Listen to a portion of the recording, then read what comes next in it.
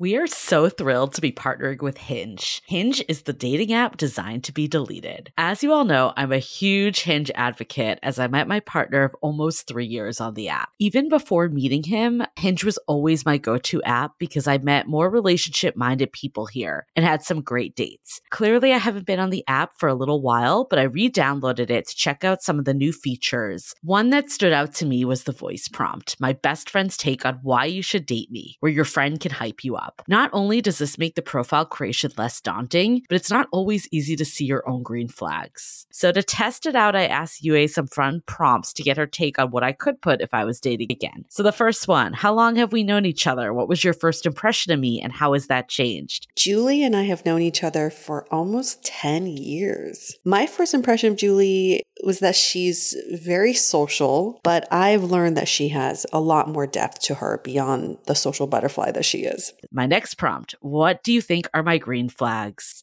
I would say she's deeply loyal. She believes in love, curious mindset, and she is fearlessly ambitious. And then last but not least, what kind of friend am I? Julie is the kind of friend who will always have your back, no matter what. Damn, that feels nice to hear. So download Hinge and try voice prompts today. Then find someone worth deleting the app for. I love wine, but sometimes it can get really expensive, which is why I'm so excited that today's episode is brought to you by Last Bottle Wines. If you don't know, they're a Napa-based online wine shop with a twist. They offer just one hand-picked wine per day until it sells out, which is often in hours. So new day, new wine, always at incredible prices. We're talking 30 to 70% off retail. And the best part is that there's no subscriptions, no fees, and no minimum purchase. Just a daily email with a really great wine. They're offering Dateable listeners 10% off your first order with code Dateable. And now is such a great time to join as their marathon sale is coming up on March 28th and 29th. They flip that one-day rule on its head and offer back-to-back deals, which means that wines are only up on the site for a couple minutes at a time and shipping is 100% free. They sent us a mini marathon package of some of their favorites, and let me tell you, they were delicious. Sign up at lastbottlewines.com and use the code Dateable and find out why Last Bottle is the most fun way to discover and buy amazing wine.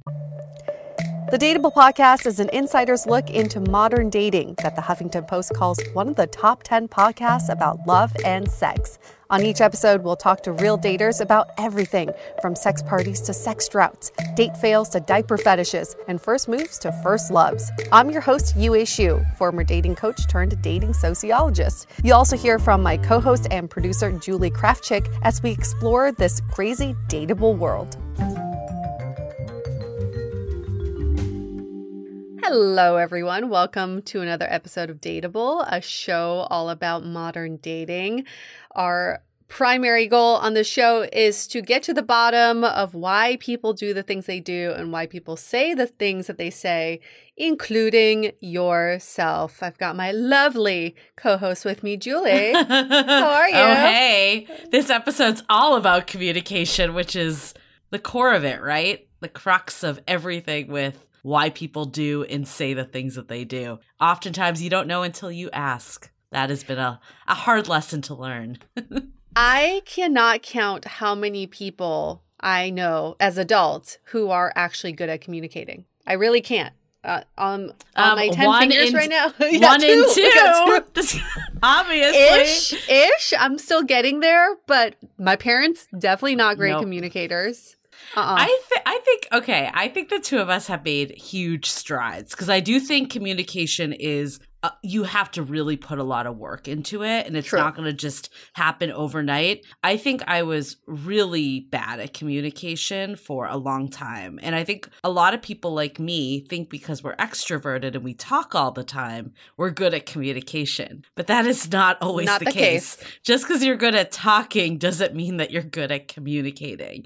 And I'm always at awe, like, why don't we learn this growing up as a skill? Like, we learn about communication, like, in terms of, like, advertising media, and persuasion, but not communicating with, like, each other. Like, why? Yeah, I kind of think back to when I was in third grade and I had a fight with my best friend, Sook Young, that was her name. And nobody could help me figure it out. like how to get in her good graces, how to become friends with her again. My teachers couldn't figure it out. I just cried every day. She would ignore me. And I don't even remember why we were fighting in the first place. But I wish instead of learning all the other shit that we learned in third grade, which I don't remember what we were learning, right. I wish someone sat me down and was like, this is how you talk to your best friend when you have a conflict. I think I was just so conflict avoidant for so many years because I equated conflict to ending something. Like if we had conflict, everything was going to end. It actually took me, I think Dr. Alexandra Solomon, we had her, what was it, season 7, like Marriage 101, we had her on. And I remember her saying something that has stuck with me is like conflict is inevitable in a relationship because you're thinking one way and someone else is thinking a different way. You're not going to think the exact same way. Therefore, conflict is going to happen. And it doesn't need to be a fight. It doesn't need to be drama. It could be a conversation. And I think for me, that was like something that was just like, it was a definite aha moment because I think growing up, I didn't see that type of communication. And conflict is just a terrible word. It just sounds a little bit aggressive. If we said challenge, it might be a different way of looking at it. Evolving your relationship may be a way to look at it. I have the same thought as you, Julie. I feel like conflict means fight and fight means end of something. And I don't want to rock the boat. I wish just things would just stay the way they are and I don't need to address my needs and I don't need to address my partner's needs. But everything eventually explodes. That's a universal truth. If you don't communicate your needs, if you don't communicate in general, someone explodes and it never ends well. I think the best compliment I've ever gotten to date, though, was that with my ex, like that I've mentioned on this podcast, like when we first dated, I was definitely conflict avoidant. Like I didn't want to say anything to rock the boat. I made his needs were more important than my needs. And then when we revisited this relationship over the pandemic, I mean, this is like, 5 years of dateable later, he's like, oh my God, you're like a totally different person. But like, in a good way. Like he was like, I like that you're just being so much more direct and not like hiding it. And I think that has given me permission now in my new relationship too, to just be very proactive with communication and not be afraid that it's going to like ruin things, you know? Because at the end of the day, you need to be able to, like, I think communication to me is like one of the top needs I have in a relationship. And if I can't communicate with someone, I need to know that. And I got to give major props to Julie because Julie has been the one who has helped me become more direct in my communication too. Julie in recent years has, before we start recording, multiple times she's been like, Yue, there's something I just want to get off my chest. Let's just talk about it, address it now. And in the beginning, admittedly, it was scary because I'm like, oh, this is a confrontation. What did I do wrong? Are we having a fight? But the way Julie communicates is very direct. Here's what I saw. This is what happened. This is how it made me feel. Can we talk about why this is making me feel this way? And I've really appreciated that kind of direct communication because I'm glad it takes me out of my comfort zone, that it makes me uncomfortable. It should make me uncomfortable because it's forcing me to change and forcing me to address the situation. And I have to give major props to Julie. If that's how she speaks to her partners, I can see that there's just really there's no guessing with Julie. Like, you know, she'll tell you how she truly feels so that you never feel like you're in the dark. And that, I think that's what makes a really valuable partner. I really appreciate hearing that. That is like maybe now the new best thing I've ever heard. But I think I think our relationship earlier, even our relationship in the first couple years, both of us like skirted around things. And I think for sure you have definitely become more direct as well. I see it with you and your partner, but also you and I as partners too. I love that our partners will always know that they have a second partner to deal with. But see, this partnership is different because we are friends first and foremost, and then we became business partners. And confronting your friends is not a thing that I'm accustomed to. I've never confronted a friend or sat a friend down to talk about something. Certainly, I've had those feelings, but never got them out in the open. So I really appreciate that I've progressed to this point. I think there is something with friends, though, that you like. There's something that feels different than significant others about bringing stuff up. And I actually read that book, Big Friendship, by the co-hosts that do Call Your Girlfriend. Oh. And they're definitely in a more of a similar boat than you and and I, because they're like business partners and friends. So they went to therapy together. Like they talk about the two of them in therapy together. That's a great idea. And but society tells you wouldn't do that with friends. Right. But I have ended friendships with people before. Like I had a friend, I was in her wedding and we don't talk anymore. And that's kind of sad actually. And like, that is, you know, it's like, it's on one side. It's like, sometimes it's inevitable. It's kind of like a breakup. Sometimes people will just grow apart and it is what it is, but we didn't try. We didn't try to make it work. And I'm the one that shut down. Like I'll admit it. Like I totally shut down with it. And that sucks. Like looking back on it, that really sucks. And I don't ever want to do that with you or romantic partners or any of my friends again. I 1,000% agree with that. So other than our podcast, you know, my other favorite podcast is called Unfuck Your Brain with, yes. with Cara. We need to get her on. Lauren Lowenthal. I can't say her last name, but she had a whole episode about toxic people in your life. And the way she phrased it was this. She said, there are no toxic people in your life. You make them toxic in your mind. Ooh. So if you find that you like someone makes you feel a certain way that's negative or gets you riled up, spend more time with them to work through that as opposed to just labeling them as toxic. It's the easiest thing to do. It's, you know, we hear it on all those like Instagram influencers always like, get rid of toxic people in your life. Just cancel them. It's not like that. People can't be canceled. And I totally agree with her. People aren't toxic. You make them toxic in your mind. Or at least prove out your point. Like you got to at least try to have the conversations. And then if they don't want to do it, that's another story. But if you're just not trying, like how, I don't know, I was like talking to a friend the other night about this, about like someone that they like care deeply on. And they're like, he never seems to be in a relationship because as soon as it gets difficult, he bolts. And I think a lot of us do that, especially with app culture. It's like, oh, there's someone else around the corner. But and I think Alexandra Solomon said this, you're going to have conflicts with everyone. It might not be the same type of conflict. Something inevitably is going to come up. Inevitably. So I feel like our listeners are getting energized by this conversation and being like, okay, bring on the conflict. What do I do? Now we need the tools and the skill set to have these conversations. And this is what this episode is all about. We've got Sandy Weiner, who is a communication specialist. She also has a podcast. You'll hear all about her on this episode, but she'll give you the tools of addressing conflict and working through that, which is phenomenal.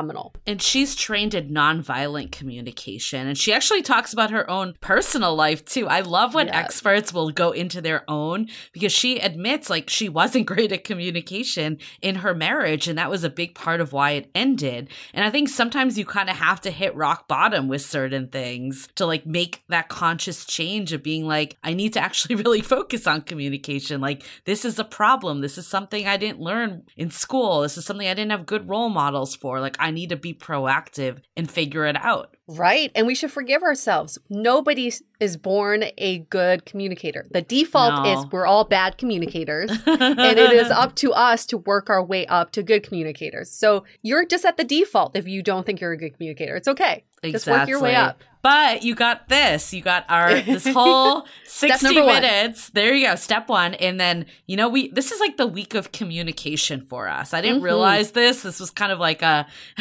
by accident thing that happened. But for anyone that's been with us for a bit, you've heard us mention the sounding board, our community, our premium community, where we have events, but we also give a bonus audio every month. And it's really like the audio, and Yue and I feel so bullish about this, that these are the types of things that really make you dateable. Like you can fix up your profile all you want, not saying you shouldn't do it, but at the core of it, it's like the communication piece, like that is so important. So we actually have a bonus episode this month that's all about communicating your needs, which is like kind of taking this a step further in that. And there's going to be a discussion group next Thursday. So Thursday, June 10th. Whoa, already? Oh my God, I can't believe we're in June. Oh yeah, I know. Goodness. It's like that isn't right. When I was saying it out loud, I'm like, no, it is. Because we released the episode the first week of the month. Holy so shite. June 3rd, it will be out. And then we do the follow-up a week later while it's fresh. And people have just loved these discussions because they're like, where else can I freaking talk about anxiety? And everyone's like, I get it. and I'm supporting you and I'm here with you. Like, there aren't really that many places you could do stuff like this. No, no. Other than therapy. This is like a form of therapy. Cheaper than therapy. Way cheaper. Speaking of therapy, I feel like there was such an overwhelming response to last week's episode with Most Dateable Brian Clark. So giving you a shout out there. Also, want to address a really unfortunate thing that Apple is changing some ways that they bring out episodes. So I'm really hoping this like doesn't continue, but apparently we heard this actually from Frolic, our podcast network. Some other podcasters reported this also, is that usually Apple Podcasts like immediately shows pushes out the episode. Yeah. But for whatever reason, this week it's been like a 24-hour delay. So some of you were like, hey, where's the episode? I just want to be assured that it went out. It should be there now. So if you missed it, hopefully this one will not have that same lag time. But definitely make sure to subscribe, because we've heard that, or at least I saw even on my feed, that like in the subscribed one, it was there, but in the like general search on the app, it wasn't. So make sure you subscribe. And then if it's not for whatever reason, you can always turn to Spotify. Personally, Spotify, I personally use just because I listen to everything else there, but it went out right away there. So hopefully this will get resolved. Yeah, so this is a PSA to switch out of Apple Podcasts and go to Spotify. And this episode is brought to you by Spotify. Just kidding. But it's true. That would be great if that would be the best transition. It's true. Sometimes you don't see the episodes right away, but we are very on time with our episodes and when we push them out. So if you don't see it that night, just go on Spotify. Try it. Just Google or whatever. Go on our website. Go to iHeart, any other platform, and you should be able to see it. I think hopefully this is going to get resolved. Apple did like a major overhaul of its podcast app, which is super exciting. We're definitely still pro Apple, so don't want to feel like we're not. And we know a lot of you listen that way, and keep those reviews coming. That's the second PSA. But we, if it's not there, I think definitely make sure you're subscribed. I think that's step number one. Yes. And let's get those episodes out there. Julie, do you remember this mug? You've seen this mug. Queen of freaking fucking everything. Freaking? Did you just self-censor? She's like queen of ducking everything. Queen of fucking everything. Like, I feel like that could get interpreted two different ways. And I remember this because the first time you saw this mug, you were like, I want to take a picture of it for Dateable, for some of our promo stuff. And I was like, Julie, this has another meaning, I feel like. You could be the queen of fucking everything, or you could be the queen of fucking everything. I do not remember this mug at all. Maybe I'm losing it. I'm like blanking on this whole interaction, but I'm glad that you were able to pull it out for me again. Whenever I drink out of it, I think of you. I'm like, is it queen of fucking everything or queen of fucking everything? It's both. Maybe that should be a merch slogan also. Yeah. Well, talk about a communication mishap. Exactly. What do you really mean by that? But it is back toward the sounding board is not too late if you want to get access to our latest audio series all about communicating your needs. Just go to dateablepodcast.com/sounding board. Yep. And that's all levels have access. Equal opportunity. Equal opportunity. So time to go to our dating advice segment where we try to dole out the best dating advice we can possibly give from our 5 years of doing this podcast and talking to thousands of daters. We've collected all the data. And here's a question for all of us. So listeners, try to weigh in on this too. The question is, how do I communicate to someone that I'm really interested in them without sounding desperate? Yes. The D word. I know. We got the V word, we got D word, we got the F word, we got so many alphabet words. They all have different meanings also. And we're going to lose track and we're like, what was that word again? What letter? The J word is the journey. Yep. Oh, yeah, the journey. Without sounding desperate. So I think the word desperate also comes from one's own insecurity. Because I think what you may think sounds desperate probably doesn't sound desperate to the other person. It may just sound like flattery or a compliment. Yeah. But I think communicating your interests is all about it coming from your authentic self. So not communicating in a way like, I've seen this in rom-coms or reality TV shows as a grand gesture. It's like, I've really enjoyed spending time with you. And every time that we say goodbye, I can't wait to see you the next time. So I just want to let you know that I'm really enjoying our time together. I think that's a very authentic way to communicate your like for someone. And for whatever reason, that's so difficult Why for us. is it so hard? I mean, that one I think is like the safest one because you're not even really saying that you like the person that much. You're just saying you enjoy the time together. Yeah. Super safe. But for whatever reason, it's still difficult. I personally think put it out there. Like, what do you have to lose? I think sometimes people too feel more compelled to give you those comments back in return when they feel like feeling the same way. They're open to receiving it, but they need like that person to kind of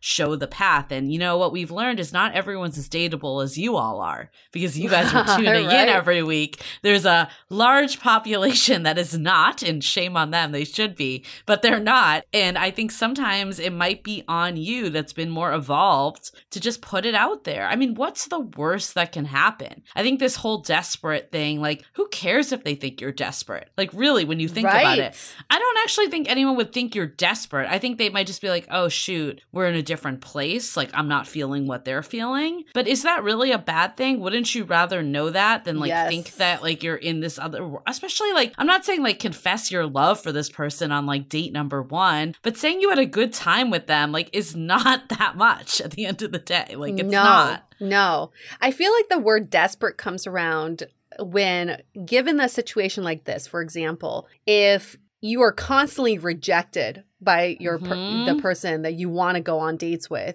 and he or she is like, no, I don't want to see you. And then you keep telling them that you want to see them and that you're interested in them. That's desperation because there's no reciprocity there. They don't want you back. So that's where desperation comes in. But if you're just wanting to tell someone you want to see them more and you like spending time with them, it can't be that hard. And nobody hates hearing that. No. And I think that will like propel it forward. I think the problem with modern dating is everyone is so afraid to say anything that it just becomes this standstill that everyone's like, oh, is this person interested? Well, if they're not interested, I'm not going to be interested. And then what does that get you? Nothing. Yeah, when both people don't want to say anything, nothing is said. And that's why you all complain about messages like, hey, you up? How's the weather? How's the weekend? Because nobody's trying to say anything. They're just saying things to say something.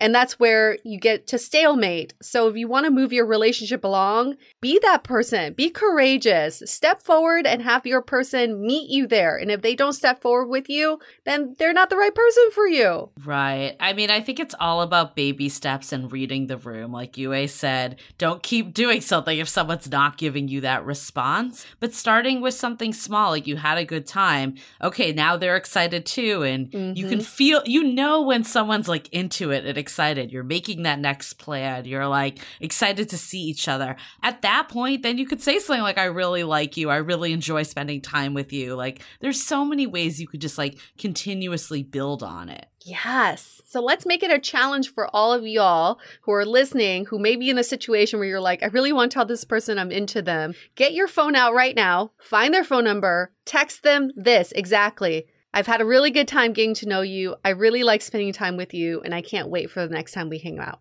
Yeah. That's it. Done. You're welcome. Done. Easy enough. Just don't send it to the wrong person. You're like, damn it, I sent it to the dog groomer. You never know. Maybe they're down with it also.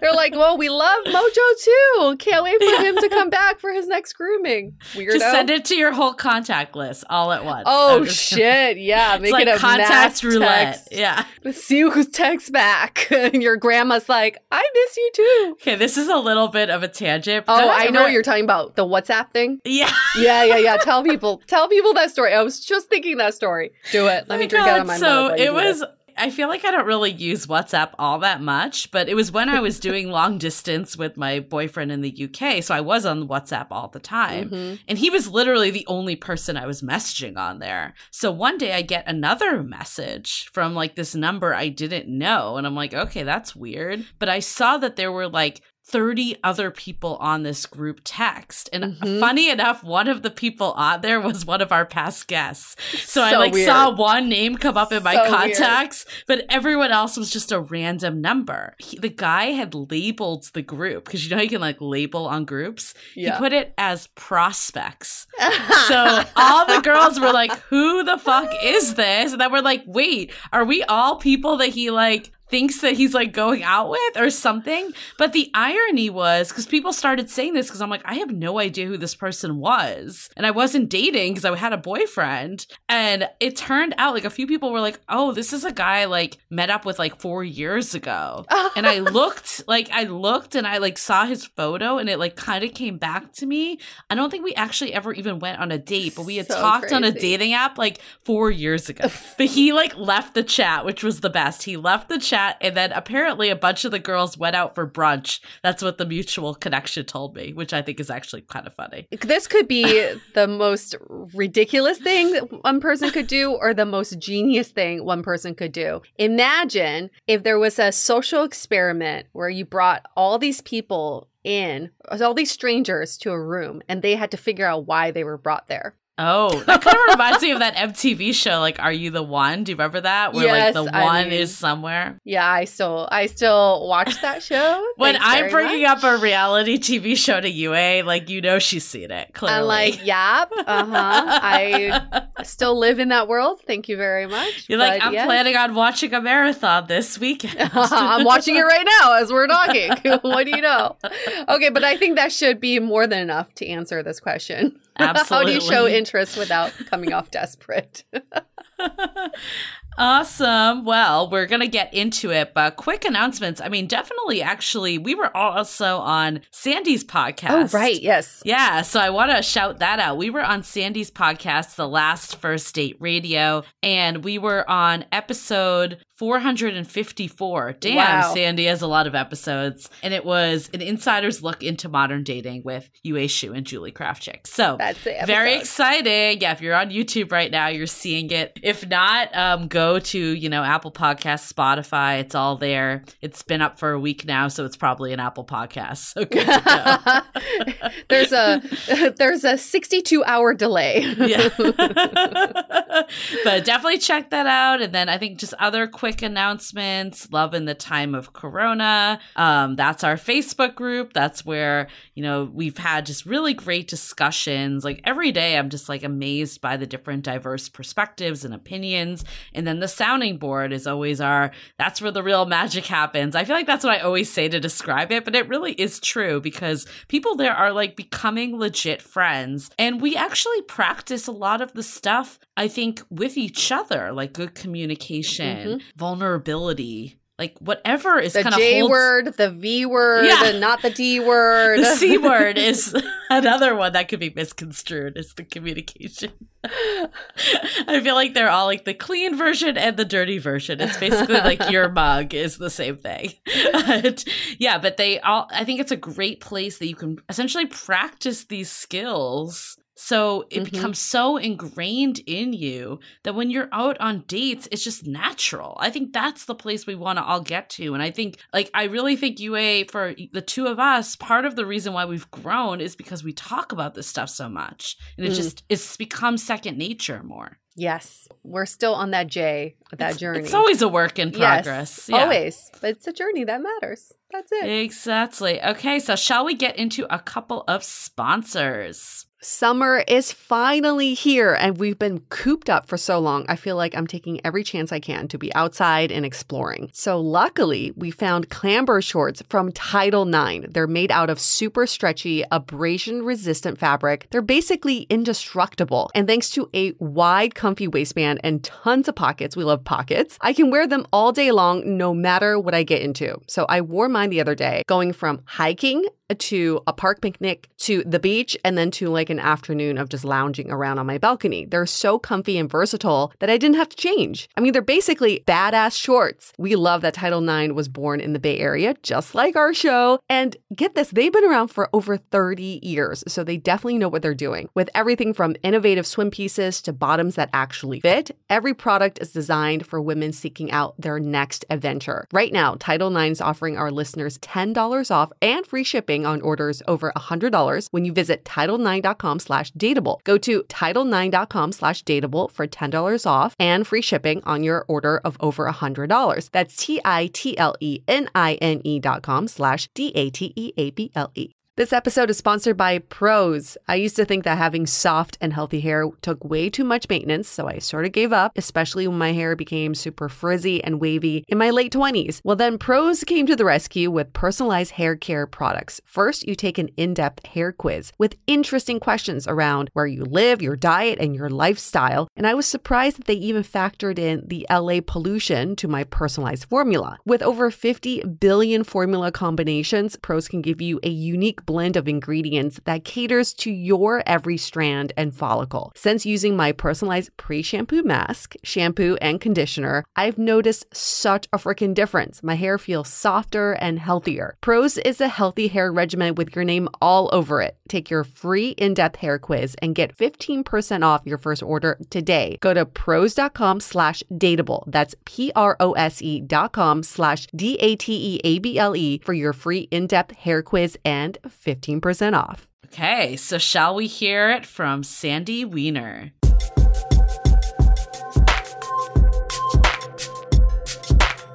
Communication is a part of everyday life. When we're born, we communicate verbally and non-verbally. And when it comes to human relationships, it's arguably the most important thing to keep a relationship alive, I would say. Yet, we don't learn communication skills in school. No. We don't get degrees in communication. And then we're just thrown out in the world and people are like, here, go. Communicate. You'll be fine. Or if we do get degrees, it's definitely not like interpersonal communication. No. Which is like, no one teaches you how to communicate in relationships ever. Insanity, I think. But Sandy Weiner is going to enlighten us with some communication skills and just break down what communication really is. She is the founder of the Last First Date and the Woman Value websites. She is an internationally known TEDx speaker, dating and relationship coach, women's empowerment coach, author, and podcast. Relationship coach, women's empowerment coach, author, and podcast host. She's been featured in Mind, Body, Green, Psychology Today, The Good Men Project, The Chicago Tribune, Your Tango, and The Daily Buzz. She's the host of 2 podcasts, The Last First Date Radio and the Woman of Value podcast. She's 64 years old, currently lives in Stamford, Connecticut. She's been there for 25 years, originally from Atlanta, and she's single and actively going on dates. Hi, Sandy. It's a mouthful. It's a mouthful. I'm actually 65. Ooh, you just had a birthday. Medicare birthday, yeah. Medicare birthday? That's amazing. Wait, when is your birthday? Was that recently? April 14th, yeah. Oh my God, we've been trying to schedule this for so long that you were 64 when we first had you fill this out. You've grown a whole year. You've amazing. matured a whole year. Well, we're so glad that we finally got time with you because this is a long overdue subject that we've been wanting to talk about for so long. So let's just get into, why do you think relationships can really benefit from communication? Why is communication just such an important part of it? Well, like you said, it's everything. We do not learn how to communicate well at home, most of us. It's pretty rare to have a family that's direct communicators and kind communicators and really tune into our feelings. And we don't even know what feelings are. We don't know what our needs are. We don't know anything. And I know that for me, it influenced the choices I made in dating and the way that I dated, the way that I chose a husband. My marriage was filled with a lot of really bad communication. And so when I became a coach and got divorced, it was one of the first areas that I focused on. And actually, my ex-husband had a wake-up call at the end of our marriage and went to get help in his communication. And yeah, he studied nonviolent communication, which helped the end of our marriage the last 3 years. During the separation, it helped us to really be peaceful and amicable and talk. It was amazing. So how did communicate, if you don't mind us going into it, like how did communication like kind of show up in that relationship, ultimately ending it? Well, stonewalling was a big one. So for everybody who doesn't know what that is, that's basically when somebody walks away from a conversation, it shuts the door on you. So there was a lot of that. I remember trying to have difficult conversations, and he was so conflict averse that we'd be like on a walk together, and I'd say, I just want to talk about what happened. And he'd turn around and walk away from me and just leave me standing there. One of the hardest times in our marriage, we went on a cruise. So he was a comedian, by the way, and he was performing on the QE2. We were taking a 5-day cruise across the Atlantic from New York to England, and his parents were on the boat. That was a whole other layer of our marriage where his parents were very involved, and he would go to them to talk about stuff rather than work things out with me. So we're leaving the city, and I'm looking at the beautiful sunset over New York City, and I say, "This is so beautiful." And he says, "Yes, I want to share it with my parents." And I said, "We're here together." And he left me on the deck as the boat was leaving. And that was the beginning of this trip. And I actually had a panic attack that night when I went to sleep. It was my first panic attack ever. And I think it just everything culminated. I was feeling trapped on the boat, feeling trapped in my marriage. And he chose his parents over me. It was just like, so I think that happens a lot. And people just don't have the skills to be able to be in conflict. Well, I think the times I felt most anxious in relationships is when the parties weren't communicating. Like usually when you can just break it down and have a conversation, a lot of the stuff that's floating in our head goes away. But for whatever reason, it can be very difficult to like have that conversation. I think a lot of it, like I know it's something like a skill that I've had to actively work on throughout like the last like 10 years, like because it's something that I think a lot of us are afraid to speak up because we don't want to rock the boat or we don't want to like make things bad. But in theory, like actually having those conversations could make it a lot better. Yeah. And so much is left to assumption. The stories we make up in our heads, man. Yeah. I see this all the time. A lot of the coaching I do is to take apart those stories with women who are making up, well, he didn't do this, so that means that. And it's like, well, how do you know that? So separating fact from fiction is a big part of our own process. So communication is on many levels. It's how we experience somebody else and the triggers that we have and the stories we make up, the assumptions. So there's yours, mine, and ours in any relationship. There's my stuff, like I'm always triggered when something happens, and so I need to work that out. Then there's your partner's stuff, and then there's the stuff that gets created between the two of you that needs to be worked out. So I had a situation once when I was dating a guy where we were dating for a couple months, and it was a Saturday night right before I was launching a new program. And you probably know that when you're in the middle of a launch, you're not exactly relaxed, and there's so much to do. And so I wanted to see him Saturday night, but I told him I couldn't stay over because I knew I needed a full night's sleep. And he did not take that well. He took it personally, but he didn't talk about it. So this was the first argument we had where he receded. He used to send me these cute little texts every morning with these like funny little poems. And the next day I got nothing. And so I waited a little bit, and then I wrote to him, I miss your poem. And he wrote back. He started getting into why he was upset. And I said, hey, listen, let's talk about this tonight when we can talk on the phone. We lived about an hour from each other. So that's another step. It's like, don't have tough conversations on text, and make sure you bring stuff up early on. What do you think is the main cause of a lot of issues in relationships? Is it, because I'm hearing two main ones. One is this idea that we should avoid conflict. I hear couples being proud of the fact that they never fight. And I'm like, what is wrong with you? Why do you never fight? Because people want to avoid conflict and they think that's something to be proud of. Or is it the issue that we think we are mind readers and we're constantly trying to fill in the blank for our partner? Which one do you think is the bigger issue?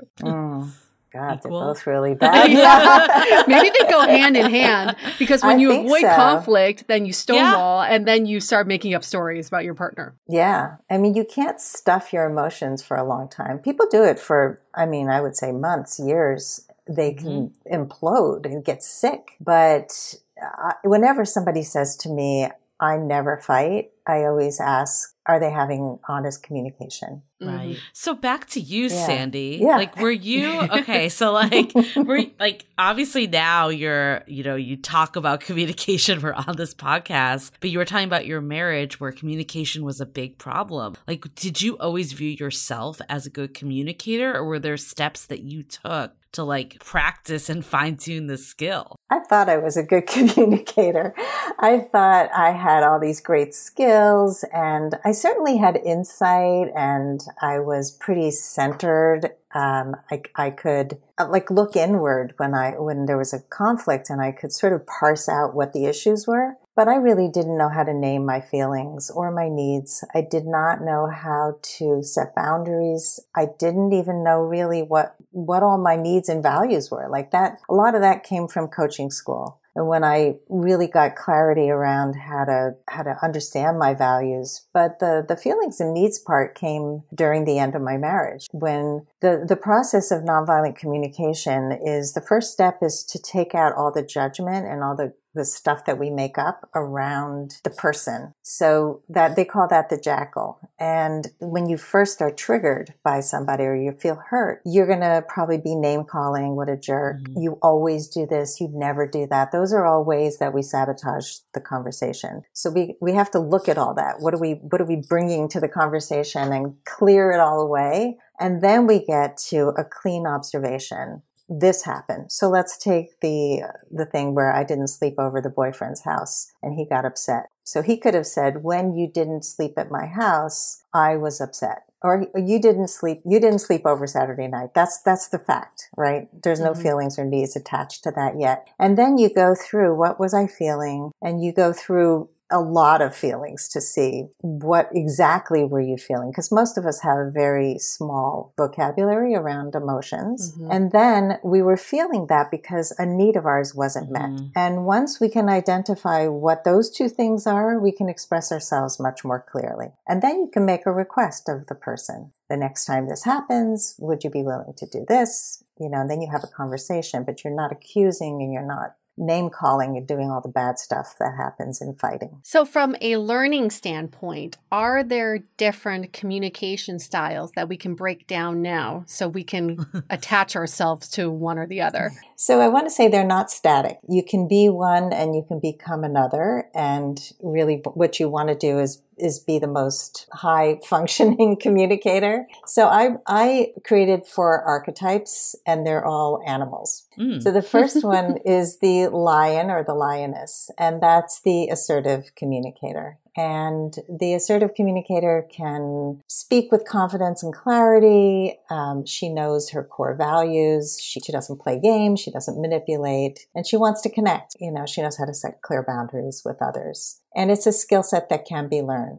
Then there is the scorpion, which is the aggressive style. And the aggressor is really right or wrong thinking, always wants to win. She doesn't really feel the effect of her actions and words on other people. And she thinks that her opinions, needs, and rights are more important than other people's. And she wants to be seen, heard, and appreciated, but she doesn't know how to get valued without putting other people down or being the loudest person in the room. And let's see. The koala is the passive aggressive. This was an interesting one. I was trying to find an animal for the passive aggressive. I never knew that koalas are really passive aggressive. Are they? They look really cuddly and sweet, but they can suddenly lash out violently. Oh, wow. So that's that archetype. It's that oh, I'm so kind and I'm just too nice. And really what they're doing is they're suppressing what's really true for them because they're massive people pleasers. And they may use sarcasm. They're indirectly aggressive, which I really hate. They're very often, they're two-faced. They gossip a lot. They can be deceitful. And the puppy is the submissive style. She's the real people pleaser. She just suppresses her needs and wants to make everybody happy and not upset anybody. Oh, I was the puppy at one point. What are you now, Julie?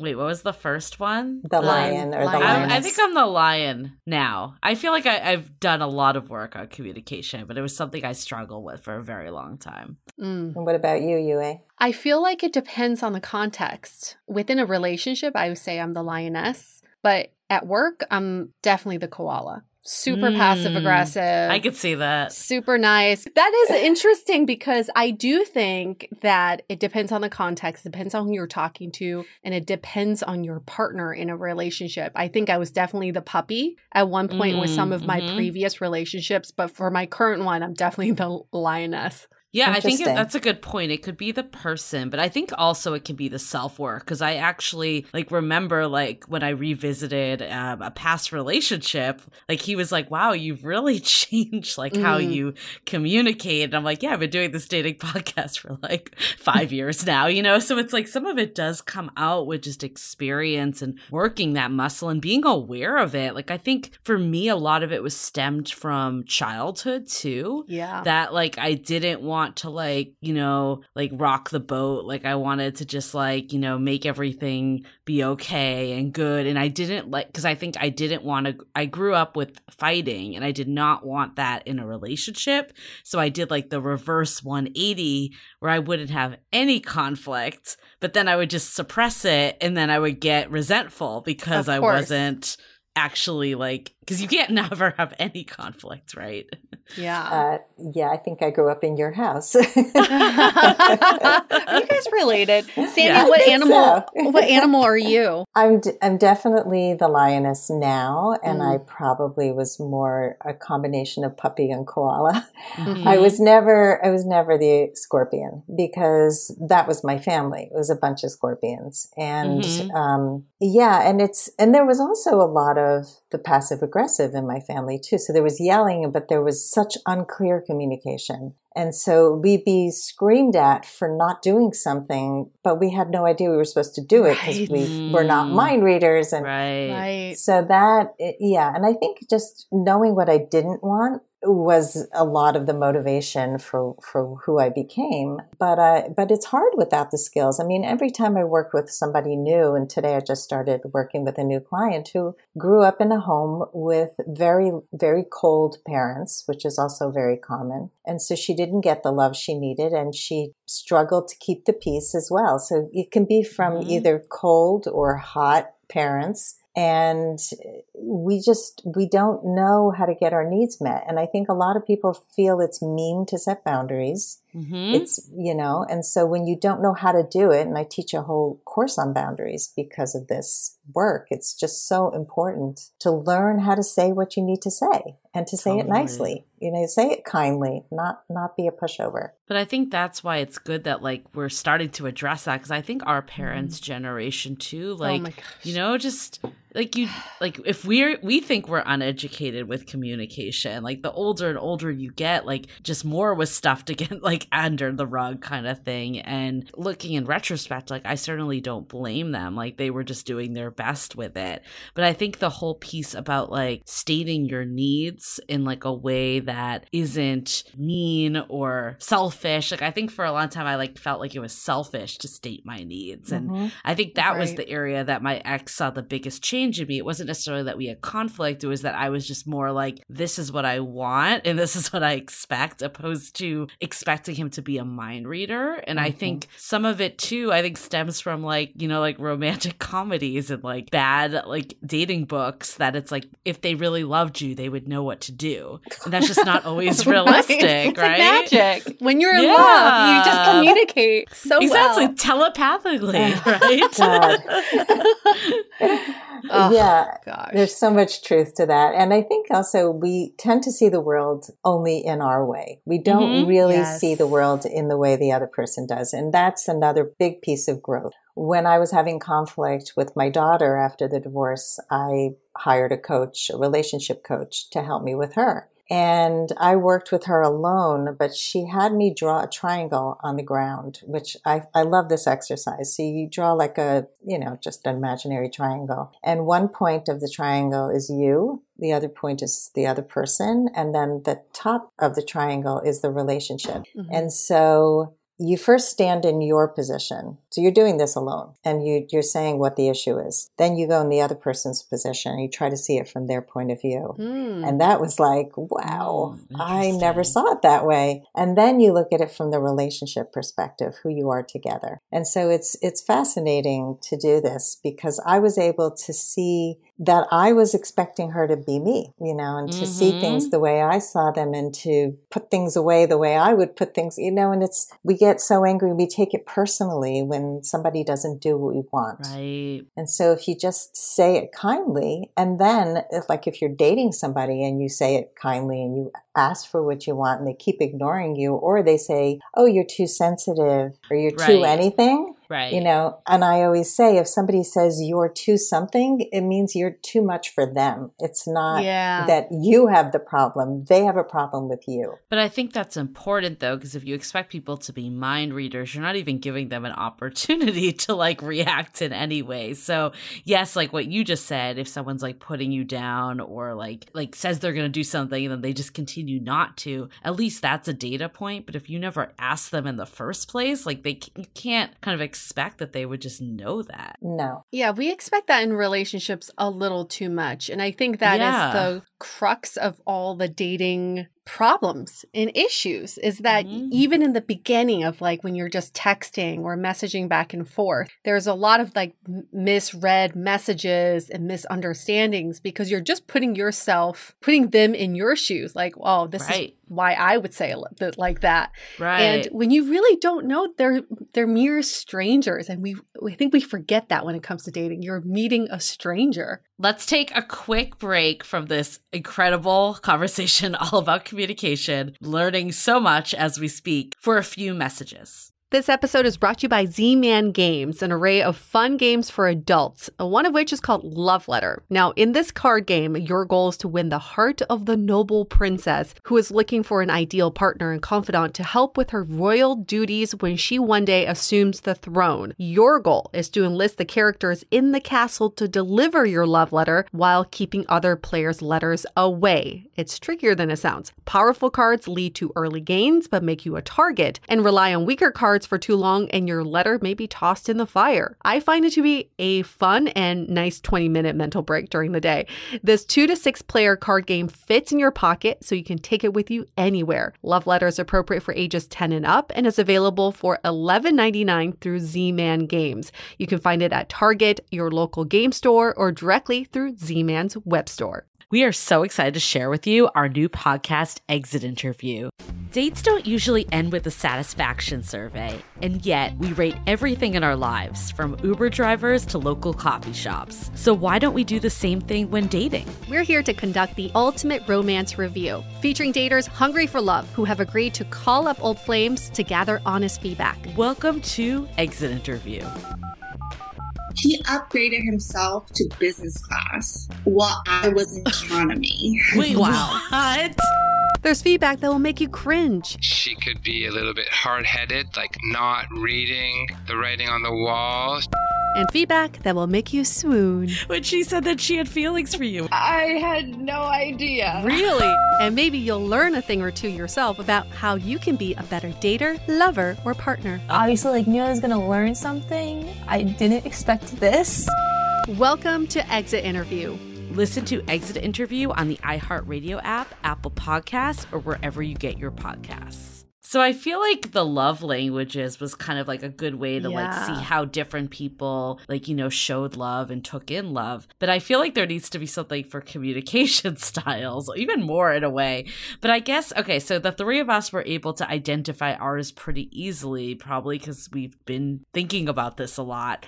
What about the average person that like might not know which animal they fall into? Like, what are ways that they can like identify their patterns in their communication styles, and then also their partners, if they have a partner? So I have a quiz that will be up on my website by the time this goes live, and I'll give you a link to that, and so people can really go through and see where they come out. And not only does the quiz help you identify your communication style, but it tells you why you became that way and what you can do. Like, what are the character traits? Who becomes a puppy? The puppy developed this style because he or she grew up in a family that probably didn't honor her for who she was, but what she did. Like, she had to prove who she was. And she learned that through pleasing others, she'd be appreciated. And when she spoke up in the past, she was put down and told she was too sensitive or too loud or too something.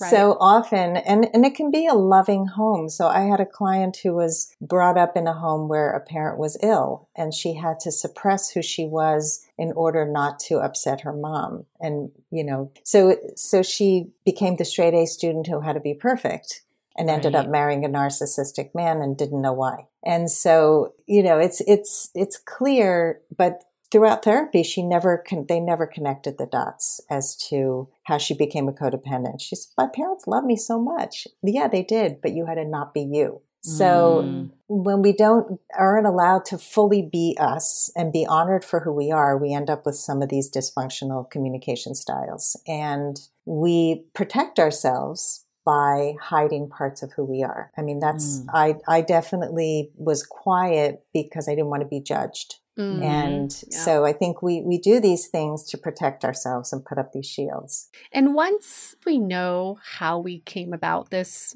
communication style, is communication style similar to schemas where it's just the way you are and you just have to learn to cope with it? Or is there like a North Star animal? Is there like the dolphin? We should all be working towards becoming the dolphin or something like that. I think it's like attachment styles a little bit more than the schemas.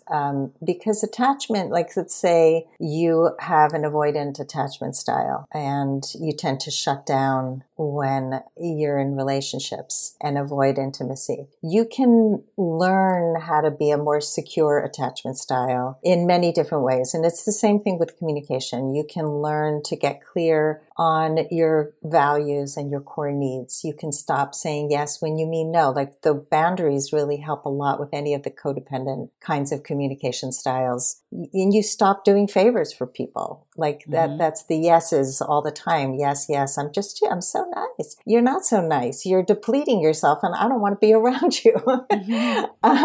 You learn to accept feedback and give feedback. Like I joined Toastmasters, and part of Toastmasters is speaking up, but it's also learning how to give and receive feedback. And in the evaluation process, I mean, that's a big part of asserting yourself and becoming a lioness. So a lot of people, when I hear people give evaluations, they only say nice things. And then they kind of relay the entire speech. And that's really not very effective or valuable. No. But when you tell somebody, just like you would say in a relationship, this is the part that worked, and here's where I think you could really grow even more. Here's some areas of improvement, and you hone in on those things. That's going to be a lot more valuable than hearing your speech, given back to you. And the same thing with when you're in conflict. I really care about you, and here's what's not working for me, or this is making me uncomfortable. So learning scripts, learning how to say things, even at the beginning of the dating process, like you said,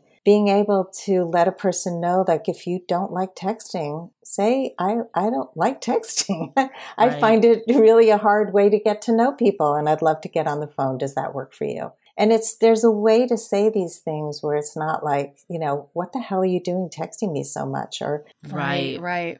It's all how you say it. I think that's what I've learned over this is like, I think before I thought conflict equaled yelling and getting upset. And I think it was actually Alexandra Solomon that we had on our podcast that really like cemented for me that like every relationship has conflict because you're two people coming together with different worldviews and ways of processing things.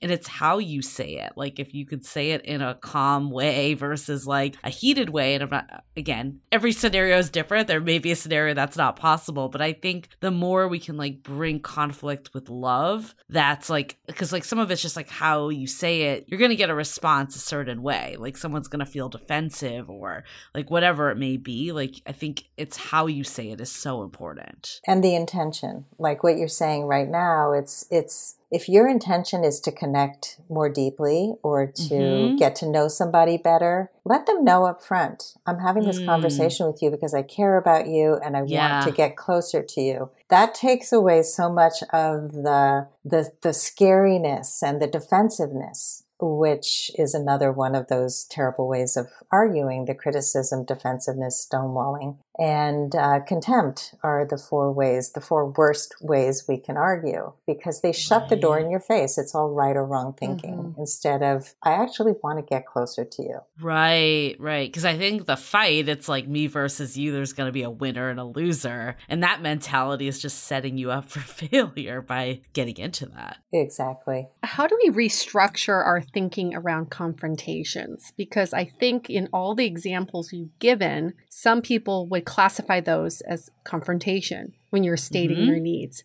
How can we get people around that mindset that it's not a confrontation? And if it is a confrontation, doesn't necessarily mean it's a bad thing. I would use the word conflict resolution.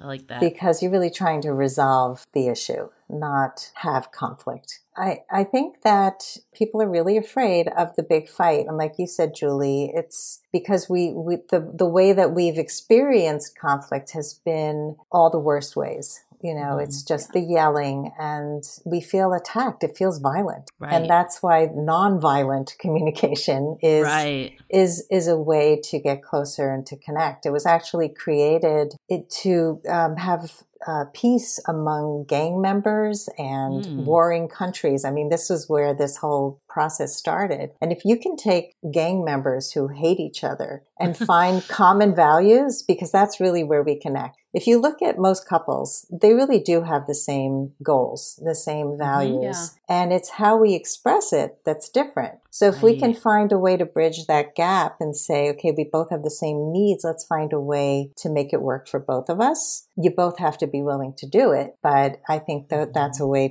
to make peace and bridge those gaps. So outside of like taking your quiz, which I fully plan on doing with my partner also, but like, how do you like start to understand where they're coming from a bit? Because here's an example that someone in our community gave, that she's dating someone and he's a little less direct, like he's more abstract. Like he would say like, I want to talk more. But to her, she's like, does that mean talk on the phone, text, see each other? Like, what does that actually, like exactly. Like, what does that actually mean? She's like, it would have been better if you just came out and said, I would like it if you called me at the end of the day every day. Like, how do you like kind of manage these two that are different? Like, that's not even a conflict per se. That's like it's a mini conflict, but it's not like what you think of as like a blowout fight or anything. But it's like these little stressors of just two people coming at this in opposite viewpoints. Like, how do you reconcile those? I would say curiosity is the key. Okay. Always ask questions. So if somebody says, talk more, what do you mean by that? It's a simple question. Because, I mean, if you start guessing, you're going to make yourself crazy. When I talk to my mom, I'm constantly trying to figure out what she's trying to say because she leaves out a lot of words. So I'm like, okay, I think that means that. I'm not sure. Did you mean that? Yeah. I'm not sure, Mom. You just left out a whole piece there. So it's hard for me to make that leap. But I speak up and ask for what I want. So, I live with one of my children who communicates communicates in a completely different way. And pretty much everything I say is taken out of context. And so it's like, I have to not get triggered by that. It's been really very challenging. But what I'll do is I'll take a breath and center myself. And then I'll ask her, what were you making up there? Because, and that's another thing is like, we make up stories. So Brene Brown says, the story I'm making up is, and that's a great way to start a conversation too. Just ask questions. I think it's like, tell me more. What do you mean? I love the Brene Brown, like, this is the story in my head, because I feel like it's such a great way to phrase it too, because it's not putting it on your partner, it's putting it on yourself. And I think ultimately, like, yes, I mean, like, someone can say something that offends you, but at the end of the day, it's how you are processing it. And all we can do is share that and then have them learn from that. Like, again, back to people not being a mind reader. But I think if you went into that and being like, you never text me or you never call me, like, that's like a very different vibe that's going to just elicit a response back that's not like a conversation. Right. So the you never text me is more of a Scorpio kind of approach.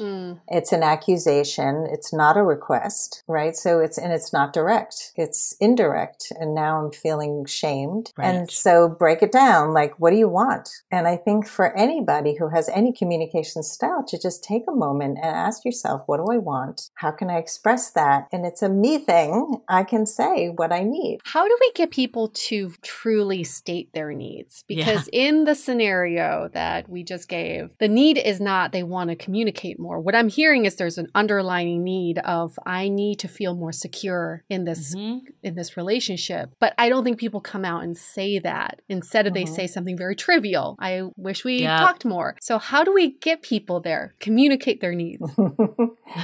Well, so I give my clients from the Nonviolent Communication has a list of feelings and needs on their website.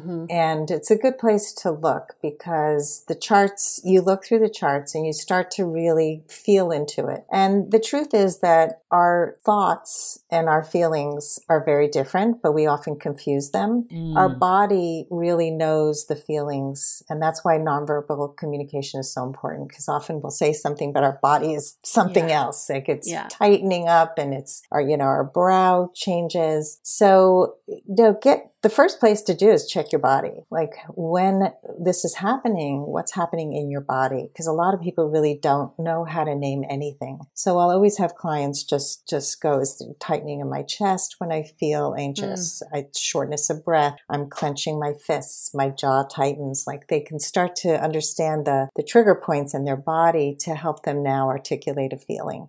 And then you can, there are many different sources for feelings, but it's good to get charts and that list feelings and needs so that you can have a bigger vocabulary. And a feeling is always connected to a need. So you're right. Like if somebody's not getting texted enough, they're feeling insecure. They're feeling a need for connection, a need for to be closer to that person. And it's vulnerable because maybe that person doesn't want the same level of connection that you do. But I couldn't name any of this years ago. But with the boyfriend who wanted me to sleep over, I said, in this relationship, we both have to honor each other's needs. And I can't stay in this relationship if we're not going to do that. I just had a need for sleep. Right. It wasn't about you. And I just need to know that you're okay with that, and that you're not going to judge me or take it personally when I need to take care of myself. Right. And that was a conversation I could never have had earlier because I didn't know. I didn't even know that I needed sleep. I probably wouldn't have gone with sleep. I would have given up my sleep and then been a bitch the next day. So it's knowing also like take some inventory of your own needs. And I think it's one of the most important places to start. During the day, I have people go through the day saying, will this feed me or drain me? And that includes what you're putting in your mouth, the phone calls you're taking, the meetings you're saying yes to, anything that you do. you really have to start understanding if you're overdoing, overgiving, overextending, which is a big reason why people communicate poorly. Mm-hmm. I love this digging into the deeper need that's happening. Yeah. Like, is there ever a situation where two people's communication style just clashes, like that they can't work through it? Yeah, I mean, I think if so, all the relationships that don't work are usually often with, I would say, like a scorpion and a puppy, or a scorpion and a koala. Or a scorpion and anybody. Anybody, right? Like, that just sounds like a freaking nightmare. It's true.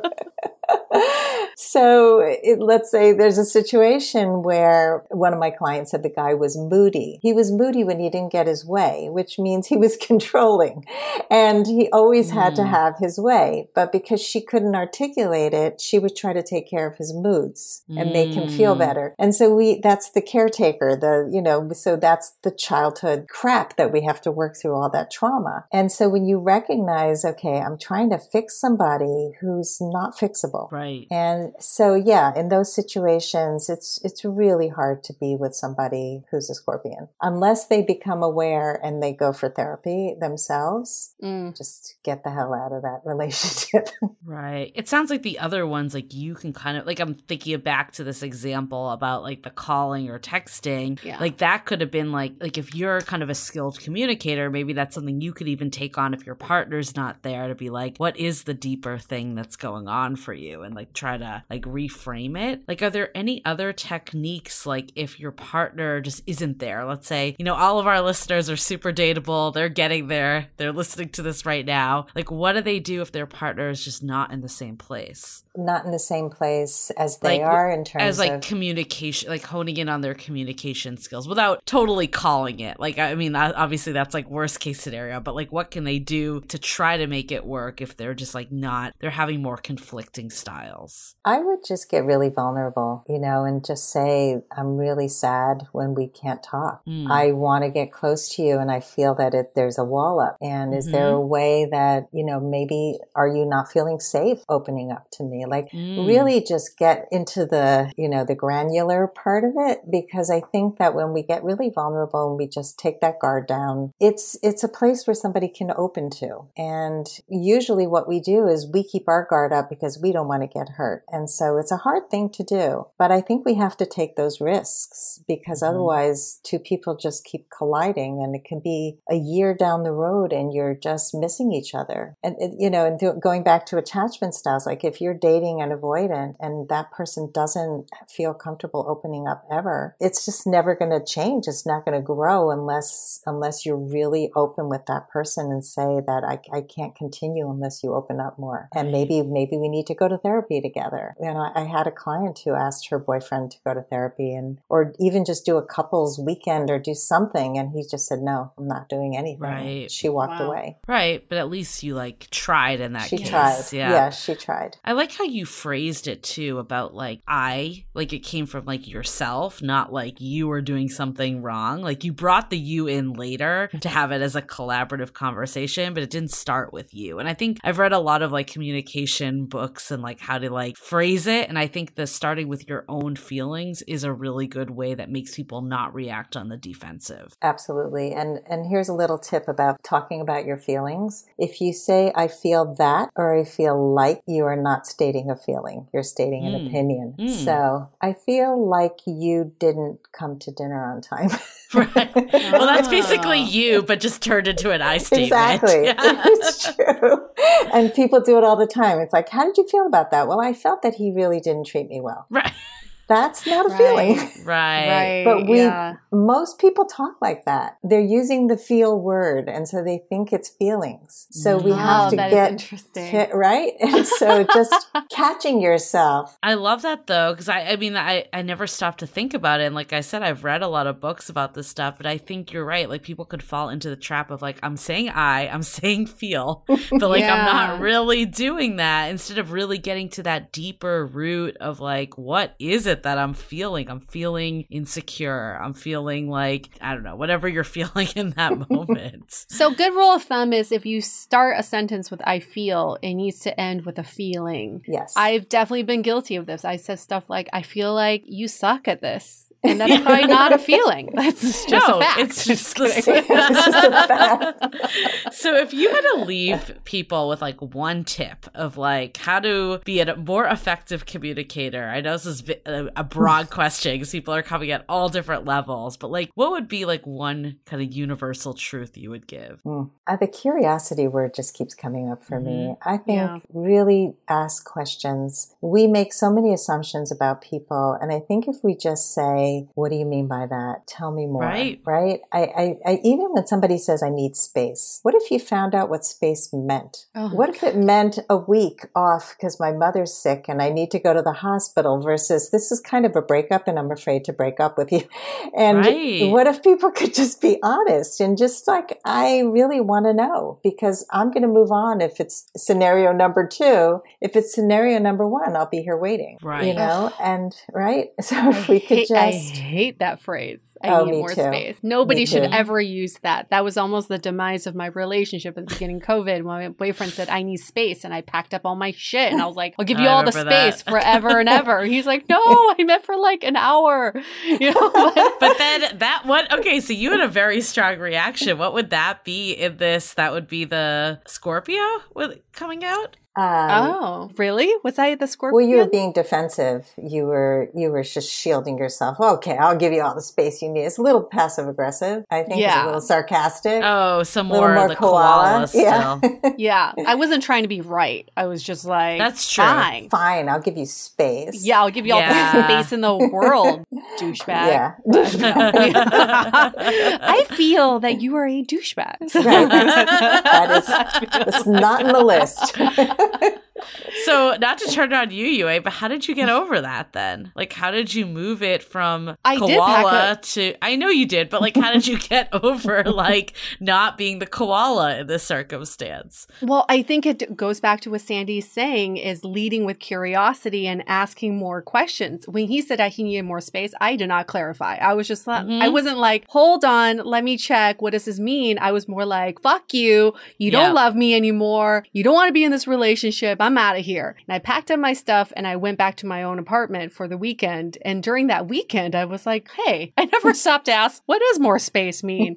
And so I did call him, not very like me because I'm so prideful. But that Sunday I called him and I was like, hey, I just really want to talk about this. I never clarified what space meant. And he was like, I used the wrong word because what I really want to say is we should really share in the responsibilities of this household. And I feel like I'm putting in a lot to like taking care of you, but I just want it to be an equal partnership. Different than wanting space, but that's how it manifested for him. But this is so typically me until this relationship. And Sandy, what you said about just like making up stories and stonewalling, that was me for the last like 39 years. You know, it's just all of my relationships ended like, well, fine. You know, if you didn't do that, then fine. I'm out of here. And this is the first relationship where someone called me out, was like, that's not how it works. Like, that's not how an adult communication works. Helps that he went to therapy first. So yes. But I love that. And that's what I mean. It's like if you have a good partner who's going to call you up in a kind way, like call you up to your higher self, not call you up like to your lowest self, which is what a lot of people do. But, and that was one of the reasons I married my husband, actually. That was one good thing that he did was he called me up in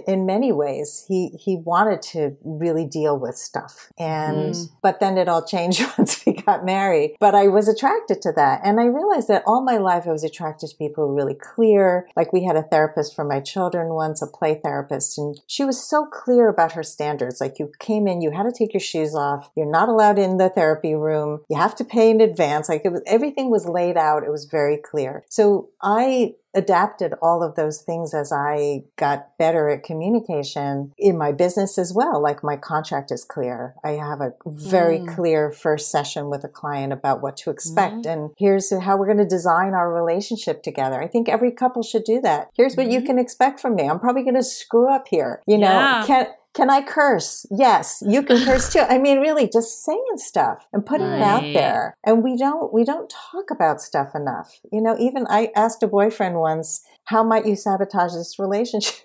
We had been on like 3 dates and he was like, what are you talking about? I said, well, we all do stuff to sabotage. So I'll tell you mine if you tell me yours so we can know what to look for. Yeah. Oh, okay. This is why communication is such an important topic. And I'm so glad we were able to like devote an entire episode because I feel like over the last 5 years, I think one of our takeaways in pretty much every episode is like open communication, like communicate more. Like that always comes up. Like the example that you both gave basically, like with this, like if people are not good communicators, that's when things just dissolve because I could totally see the example like you said, like if you stormed out somewhere, why would someone like even question it if they were not trained to question it? They're just gonna be like, oh, she's done, so I'm done. It's like always like an ego thing. So I think we should transition to takeaways because this has been such an amazing conversation. But I think the one that keeps standing out for me, and we always say this, is the why, the 3 levels of why, digging deeper. And I think whatever someone says as kind of the problem that's going on, how can you take it like 2 levels past that to like what is the core thing that's happening for you and then for them? And I love the other kind of big takeaway I have is there's always 3 people in this relationship, you, them, and the relationship. And I think that's really important to like think about it as a team. Like we're not going head to head. We're not trying to win this fight. You know, like we have the common goal of making this relationship work and loving each other and being there for each other. And how can you use conflict and communication to relay that instead of you suck, you're not meeting my needs, whatever it may be. Right. So I love this visual of the triangle because you've got you on one side, your partner on the other side, and the goal, which is a common goal at the top, which is an uphill. So it means that it's still going to be a challenge, but you're both trying to walk uphill. Nobody's trying to go downhill from here. And I think we forget that in relationships. You enter into relationships and dating because both people want it to work. Even if it's a first date, second date, before a date, everybody goes into communication or connecting with someone else wanting it to work. So it's good to constantly ping pong back and forth between what it is my partner wants, step into their shoes, and then how can I get my needs met as well. The other takeaway I have is I feel like we jump to conclusions so much, but then the way we communicate with kids is so different because we just assume they don't know everything. So we over communicate. We're extremely empathetic and sympathetic to kids, and we're caring and we're kind. Why don't we talk to adults in the same way? I feel like I'm way more patient talking to kids because I'm like, obviously they don't know what this means or what I'm going through, but we should approach relationships in the same way. Obviously, they do not know what's going on in your head because they are not you and they're not psychic and they cannot read your mind. Yeah, I think mind reading, ego, and pride are the demise of relationships, right? That's another demise triangle. You've got exactly. The 3 pillars of ruining a relationship. Ego, pride, and then mind reading at the top. There's another great analogy between. I love the child analogy, and coming in actually as a child into a relationship, bringing that sense of play and openness is so important, but also looking at other people in a dating situation as if they're from another planet. And just like, I know nothing about this planet and I'm coming in and I'm so curious to know everything, but I'm not going to assume anything because I know nothing. And I think coming in with that beginner's mind of like, here I am on a planet I know nothing about. Yeah, I think that's so important because I think a lot of times too with communication, we take the past, whether that's our upbringing, whether that's a past relationship, like, oh, it's happening again. But you don't know if it really is happening again because it's a new person. So I think the ultimate takeaway of this whole thing is stay curious. That is definitely the biggest thing. Bring curiosity to every conflict and communication. And just everything in life. It'll help us with everything in life. Just staying curious. Thank you, Sandy, for being such a wonderful guest. And thanks for having us on your podcast. We had such a lovely discussion. I can't wait for people to take your quiz because ultimately, what I would love to do, either for a follow-up episode or bring you in for one of our events, is talk about, if you are one of the animals, what do you do? What are the things that you need to be working on as a puppy versus as a lioness, right? Because it's going to be different, everybody's strategy to become better communicators. But thank you I feel like I am a 1 hour better communicator as a result of this episode. For sure. And I'm gonna refrain from using "I feel that." I feel like that is a takeaway for sure. I have to give credit to one of my guests, Jocelyn Johnson, for helping me with that. Like, I always knew that it was a judgment, but I didn't pinpoint it to the like and that. And it is it's like, whoa, that's so easy to catch. But I think we have to make some new merch that says "Stay curious, stay dateable." Yeah. Stay curious, stay dateable. I love it. I love that. We'll send you one of those. Yes. Well, thank you so much, Sandy. I know we gave your bio earlier, but like, if people want to like find you, what's kind of like a few ways that they can search you on the internet? The interwebs. I'm in a lot of places on the interwebs, but probably the best place is my website, lastfirstdate.com. And you can join my Facebook group, Your Last First Date. Those are probably the two best. And you're a member of our Facebook group too. Yes. Love it. And Janice is a moderator of your group too. So incestuous, just like swap our moderators. Another request for our listeners is, while you're on the interwebs, might as well go to Apple Podcasts and give both of our podcasts a 5-star rating. It really helps us, 1, bring you better content, 2, bring you better guests, and 3, stay sane through all of this and know we're working towards something that people are listening to and we're not just talking to ourselves. So Apple Podcasts, give us both of our podcasts a 5-star rating, maybe just a quick comment about why you love us. It is so helpful. I feel that it is very helpful. Like, getting those reviews though, reading those really does warm our hearts. So thank you for everyone that has, and for if you haven't, takes 2 seconds, drop us one. Very much appreciated. Perfect. We're going to wrap this up. Stay dateable and communicative. The Dateable Podcast is part of the Frolic Podcast Network. Find more podcasts you'll love at frolic.media/podcasts. Want to continue the conversation? First, follow us on Instagram, Facebook, and Twitter with the handle @DateablePodcast.